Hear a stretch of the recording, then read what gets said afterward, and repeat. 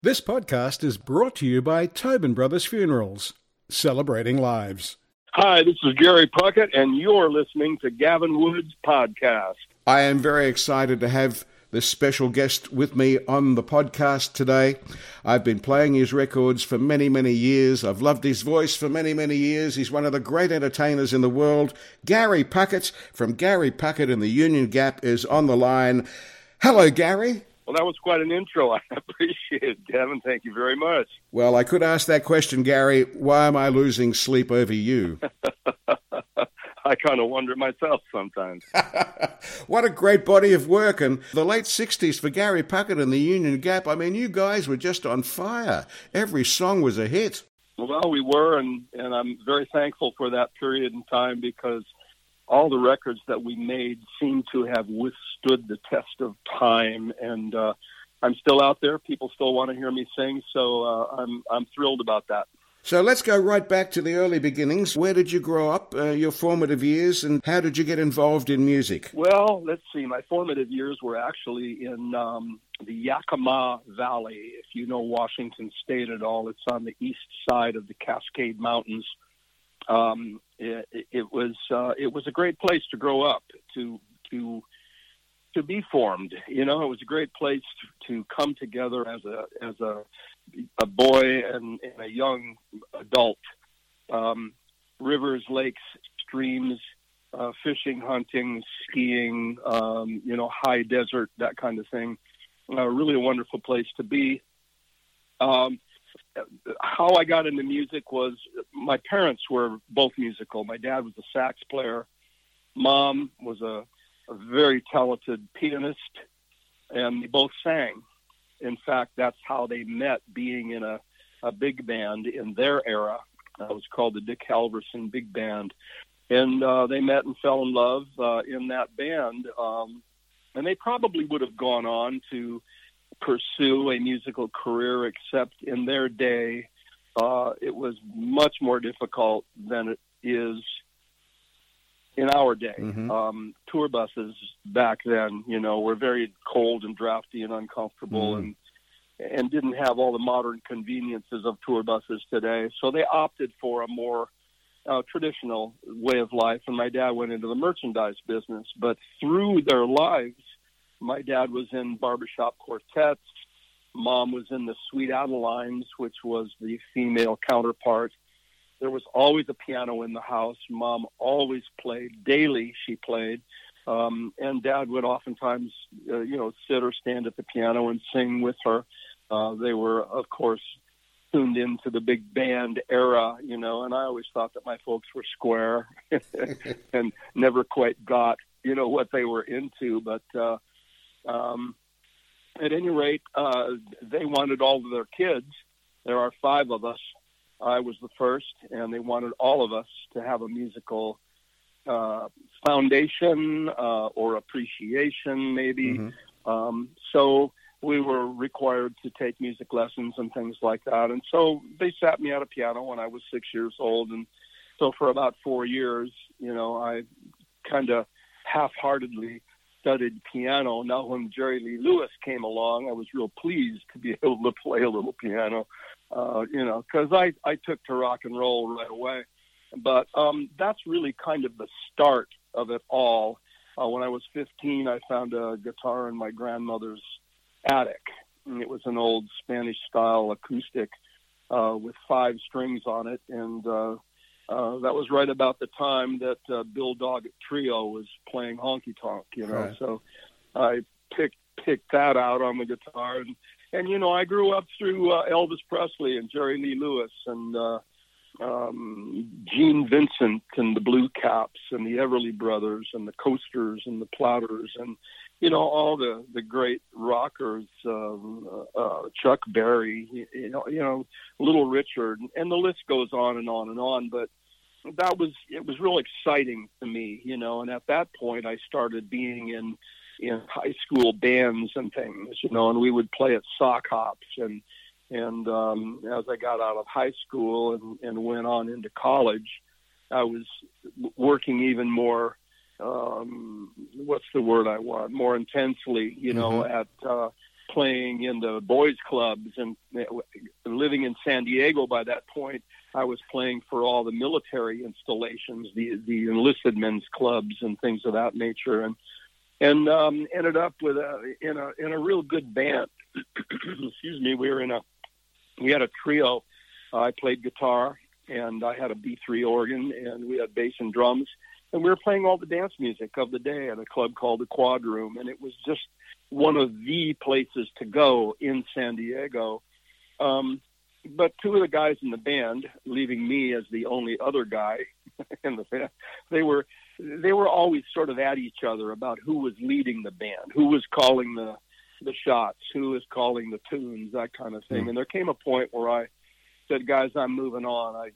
I've got music's supposed to be fun, you know, and we were making a pretty good living as a trio in San Diego in 1960, what was it, 4 and 5, you know, but I left that group and looked around to find people that might follow me. Now, I didn't know how to be a leader, to be honest with you, but it seemed to me that I could find some guys that might want to be in a group, and I had my sights set on getting some records made, on getting out in the world and working with the current groups that were popular at the time, you know. Well, of course, at that time, Gary, the Beatles would have been happening. You know, they were an inspiration to all of us back then. That's absolutely correct. The Beatles, the Rolling Stones, and others of that era, you know, the English Invasion, of course, I loved, you know, and was happy with all of it. I thought it was fantastic. But still, at that point, you know, I'm trying to figure out how to make it all happen, you know. So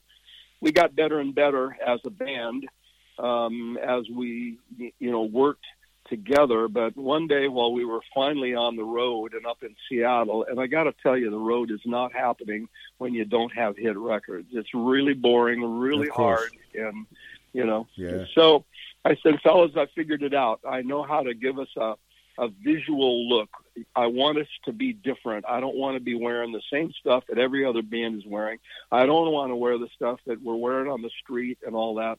And I had always had an interest in the Civil War history of the U.S. Mm-hmm. So I said, guys, we're going to wear Union Soldier outfits. And because I had grown up near a town called Union Gap, I said, Union Soldier, Union Gap, we got it. It's going to be the Union Gap. I didn't even put my name in front of it in the beginning.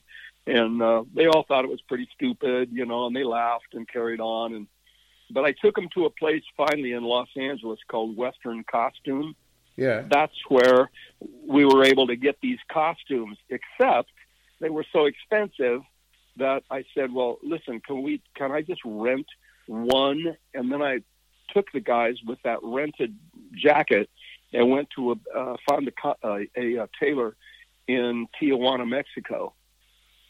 I held up the jacket. He just nodded his head and said, yeah, he measured us up and made our first Union Gap jackets, and he did a fantastic job. So we finished the outfits in San Diego at, you know, like at Flag Brothers Boots or whatever, you know. Yeah. But that was then our look, and now I had an idea about where I could take it. So I made this portfolio and put lyrics in it. I put a demo in it that was in the group that I was in prior, the one I told you about. It was called The Outcasts, the trio. Yeah. And went to all the record companies in Los Angeles. And finally, I was able to locate a guy at Columbia Records who had had some success in Texas locally as a recording artist. But he went to L.A. to seek his fame and fortune as a producer. Right. And he was just setting up his office. So I looked on his door, and there he was putting a nail in the wall. And I said, hi, what you doing? And he says, hey, come on in. So I said, what are you doing? He said, I'm putting up a gold record award. And I said, a gold record? I've never seen one of those up close. May I take a look? Well, when I looked, it was Ricky Nelson's Traveling Man. Oh, wow. And I went, whoa. He says, well, actually, I wrote this. He says, I wrote this for Sam Cooke. But Sam didn't want it, but Ricky did, and it sold 4 million copies. Oh, yeah, huge hit. Huge hit, yeah. Yeah, so I said, would you please look at my portfolio? And he did, and he liked what he saw. He liked what he heard. Asked me where he could see the band, and he came down to see us in San Diego at the Quad Room and walked up to the stage at midnight one night and said, hey, let's go make a record. I just went, whoa, okay, let's go make a record. So we sat out the club. In order to get in the club, you had to walk into a bowling alley. Yeah. That's where the front door of the club was, in the bowling alley. So you should have seen all the bowlers when we first walked into the Quad Room in our Union Gap outfits. 52 lanes, just kind of stopped one at a time and, watched us walk in. And we got a lot of flack about it for a while. People joked and, carried on. But, pretty soon it kind of caught on, and everybody liked coming into the club and looking at us on stage because we looked like we belonged together, and it was really fun. So, I waited on Jerry to come back with contracts and things, and he did about 6 weeks later, and we sat in the same booth in the bowling alley and signed recording contracts and publishing contracts, and he said, I'll be in touch about when the recording session is. So on August 17th of 1967, we went in the studio and recorded our first 3 songs, and the first one we recorded was Woman, Woman, Have You Got Cheating on Your Mind. It was an incredible, fun experience. That sold millions, Gary. It did. I think the last I heard from the publishers, it's over 15 million copies, that song alone. And as far as plays on the radio, many, many, many, many millions all around the world. Yeah, it's true. We have Sirius XM over here. Do you have that in Australia? No, but I'm very much aware of Howard Stern and Sirius. Yeah, and they play those songs on the 60s channel all the time, so I'm a lucky guy. Of course, yeah. Tobin Brothers believe every life is unique. Every funeral should be too. Visit tobinbrothers.com.au. I'm speaking with Gary Puckett. It is my privilege and pleasure to speak with this man who I've idolized for many, many years. Great records, great guy. Gary Puckett, of course, lead singer of the Union Gap. Gary Puckett in the Union Gap. Now, Gary, 1967, you say, you signed the contract in the bowling alley. And then, of course, 1968 blew up for you with Woman, Woman, Young Girl, Lady Willpower. Why Am I Losing Sleep Over You? I mean, unbelievable songs, huge, big, big hits. You must have thought you were on another planet. Well, it was a little overwhelming at times, but I'm not really sure if I really expected it to happen. But as we saw the success coming toward us, Woman, Woman sold about 1.5 million. Young Girl followed with 2.5 million initially, and Lady Willpower did the same thing, and we really got a great start, So it's been a fun ride through all these years. The fans have been loyal and fun, and they come to see us everywhere we go. Well, 6 consecutive gold records, top 10 Billboard chart hits, and you're bringing all that down to Australia again. And we're looking forward to seeing you because you're here on the 8th of February in Perth, and you finish up 2 nights at the Palm in Melbourne, March 4 and 5. And in between, you're travelling right across Australia. You can get your tickets, of course, from GaryPuckettMusic.com or even abstract.net.au. It's going to be a great tour. Are you bringing the boys down with you? Woody, Jamie, Mike, Billy, and Marinara? You bet I'm bringing the boys. It'll be Mike and Woody and Jamie and myself. It's just the 4 of us. Oh, okay. They've played with you for a very long time, so the band's going to be hot. Well, the band is great. We've been working together now for, I think Woody told me he's been with us. He's been with me for 18 and a half years. I think Jamie's the youngster in the band at 12 years or something like that. All in all, you've recorded over 25 albums. You've got a DVD, you've got a Gary Puckett live album, and also a Christmas album, which is all available, of course, on GaryPuckettMusic.com. Yes, it is. A great body of work, Gary. Well, thank you very much. I'm pleased to have been able to do it. I've got to congratulate you on your American Portraits album. I listened to it last night, and there's some great songs on there. Weekend in New England, the Barry Manilow song. Long and Winding Road, the Beatles song. Woman, the John Lennon song. Crying, Roy Orbison. I Am, I Said, Neil Diamond. These are great, great songs and a great album. Congratulations. Well, thank you. Thank you. I had a good time recording it. You do a lot of work for the military. Now, was your dad a military man? He was. He was in World War II and was a very proud veteran. He spent 6 months in German prison camps after being captured, and it was an overwhelming and traumatic experience for him. But I've always, since about when would it be? About 84, when I was on the very first Happy Together tour, which had Spanky in our gang, the Association, myself, and the Turtles.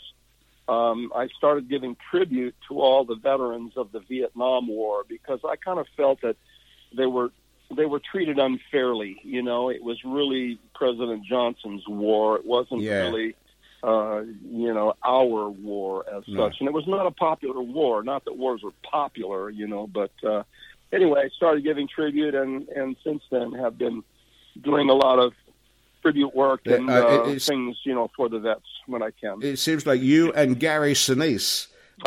He's incredible. Yeah, the Captain Dan Band. Any song can be played at a funeral. What would you like? Visit tobinbrothers.com.au. Now, you recorded Home back in 2002, which is dedicated to the men and women who kept our countries free with their lives. So congratulations on that. That's a very poignant song. It truly is, and I do it in the show all of the time. I'm not sure. I'm sure that the people in Australia are aware of the song, and maybe we will play it on occasion. I just don't know if they're. I mean, you were involved in the Vietnam War, weren't you? Oh yeah, no, we're allies. We fight side by side. It's New Zealand, Australia, and America. We are brothers in arms. Yeah, that's what I thought. Yeah. So we'll probably do a song for the folks over there, for the veterans. That would be terrific. We would love to hear that. Now, as I said before, you're here for the whole February-March tour, starting in Perth on the 8th of February and going right around Australia and ending 2 big shows at the Palm here in Melbourne, a great showcase for you, March 4 and 5. And you can get your tickets, of course, from GaryPuckettMusic.com or abstract.net.au. So you have no excuse. You can get along and see Gary Puckett and the Union Gap. It's tough to keep a career on track and keep everything coming in. Have you always worked full-time in the music industry, or were there times when you had to go out to augment the income a little bit? I have never done anything else except for before I was in the music business. Then I worked for an automotive place. But since I made those records and, had the initial successes, I've always been in the music business. Fantastic. Yeah, they say if you have 2 big hits in America, you can work nearly every night of the week at a different place. And that's what we do. Yeah. So tell me, you've got this wonderful voice. How do you protect your voice? Because there's got to be times when, you've been on stage for, an hour and a half, you've sweated up, and then you've gone out into the cold air and all of that. How do you protect that voice of yours? I have exercises that I do, for one. For 2, I drink a ton of water to stay hydrated. I try to eat right all the time, and I try to exercise properly as well. So those are the things that I do mainly to keep my voice in good shape. At times I don't talk much, just so that I can let it rest, Yeah, you've really got to watch yourself, haven't you? It's the truth, and, we're all subject to the bacteria and the viruses that are out there. So I, like anybody, get sick from time to time, but I'm over this one now, or almost, and I've got the next, until I see you guys, I've only got about 4 dates to do in January, and then we're coming over there, and we're going to hang out in your beautiful country. Beautiful. Now, you've been here before, though, haven't you? Oh, many times. What stands out for you? Well, certainly Sydney is one of the most beautiful cities in the world, and I like Melbourne because it's very, I don't know what the correct word is. I would almost say European. It seems, it's just a beautiful, beautiful city. I love Australia for many, many reasons. So, can never wait to get down, to the harbor, and to Perth is a beautiful place too. We can't wait to see you again. I see photos of you. You look after yourself. You're a fit man, and we can't wait to see you on stage with the boys doing what you do best. Well, thank you very much. We're looking forward to seeing you guys. I hope you'll come to the show and come and say hello when you do. Don't worry, I will be there, and we'll come backstage and say hello. That sounds great. Gary, I don't think you'll ever retire. You've got so many great songs to perform. It's one of those things. I've always said to me, to my inner self, never retire. It's the Clint Eastwood thing, isn't it? Don't let the old man in. Always be vital. Exactly. I can't imagine doing anything else. It's in my heart and soul and under my skin. So I've got to do that, and that's what I'll do until my dying days. So tell me about the family. You moved from San Diego and now you're in Clearwater in Florida. It's kind of similar weather, really, isn't it? No, not really. San Diego is very arid. A dry heat. Yeah, it's a little drier there. In Clearwater, Florida, we have humidity in the summertime that's pretty high, and it's difficult for a lot of people to put up with. I like it. It treats my body well. Okay. So we moved here because the cost of living is so much less in Florida than it is in California. California taxes, they just tax you until you're frustrated, and the border problems, and I don't like their politics out there. So we live in a more conservative area now, and it's a great place to live. We're happy here. All of our family is here. We have 4 grandkids that are. Let's see, Brandon just turned 9. Bentley is 6. Brooklyn is 3, and the littlest one is 16 months. So we're very happy here with our little family. That's fantastic. Aren't grandkids the best? Yeah, fantastic. I just, this evening before I spoke with you, I went to my grandson's karate class, and he's just doing fantastic. And he loves it. So I'm real proud of him. Oh, that's brilliant. Gary, it's been an absolute pleasure to talk to you. Just a couple of questions without notice, if you don't mind, before we wrap up. What have you learned over your musical journey? Well, I've learned to not take things too seriously sometimes. Sometimes we can just we can just get hung up on the fact that we hit a bad note, or we did, something went wrong, and you can get upset or angry at it. And a better way to go about it for me anymore is to just laugh at it and say, well, stuff happens. What can you do? That's a great attitude to have, my man. Now, name 3 dinner guests, dead or alive. My wife and I say, that would be a great person to have the dinner sometime, wouldn't it? And now I can't think of who those people were. So, look, I'll ask you another question. We'll come back to that one. What's your favorite song to perform out of your huge roster of songs? Well, I like Woman, Woman the absolute best. I think it's a fantastic song, and Jerry made a fantastic record out of it by his production skills. So I happen to think that nobody is exempt from what that song says in its lyric. So I think it's a brilliant record and a brilliant song. So that's my favorite of all. And the others are fun, and I love them all, and particularly when I watch the people sing along, it's great. So now I saw a really moving moment on a television show where you performed the song and he hadn't met you yet, and you went over and shook his hand at the end of the song. Oh, Jimmy, I can't think of his last name right now, but he was one of the co-writers. You sang Woman, Woman, and then you went over and met him for the first time. Jimmy Payne is the guy's name. He was one of the co-writers. Jimmy Payne. Yeah. Very moving moment, I thought. It's great to catch up with people like that. Now, have you thought of any extra dinner guests yet? What about Jimmy Payne?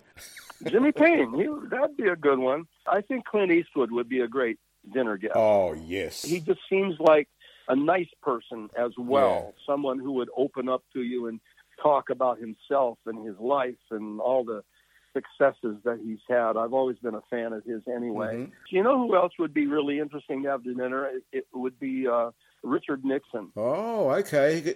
He was the one that opened up, the whole China thing. So maybe we should be mad at him. I'm not really sure. Yes, well, he did go out in unusual circumstances, didn't he? Yeah. Last question, Gary. All right. What have you learnt, and what would you pass on to a young, hopeful musician? Well, I've learned to work hard, to believe in yourself, to believe in God, and that's what I'd pass on. Work hard, believe, and don't take no for an answer. Excellent. Gary, it's been an absolute pleasure talking to you. Thank you very much. I'm so looking forward to seeing you in March when you're at the Palm. You'll love the Palm. Sure. It's a great place to perform. So I'll catch up with you then. You better, and I look forward to shaking your hand and saying hello. Good on you, mate. Have a great night. All the best, and thank you so much for your time. I appreciate it. You're welcome. My pleasure. Talk to you soon. This podcast brought to you thanks to Tobin Brothers Funerals, celebrating lives every day of the year.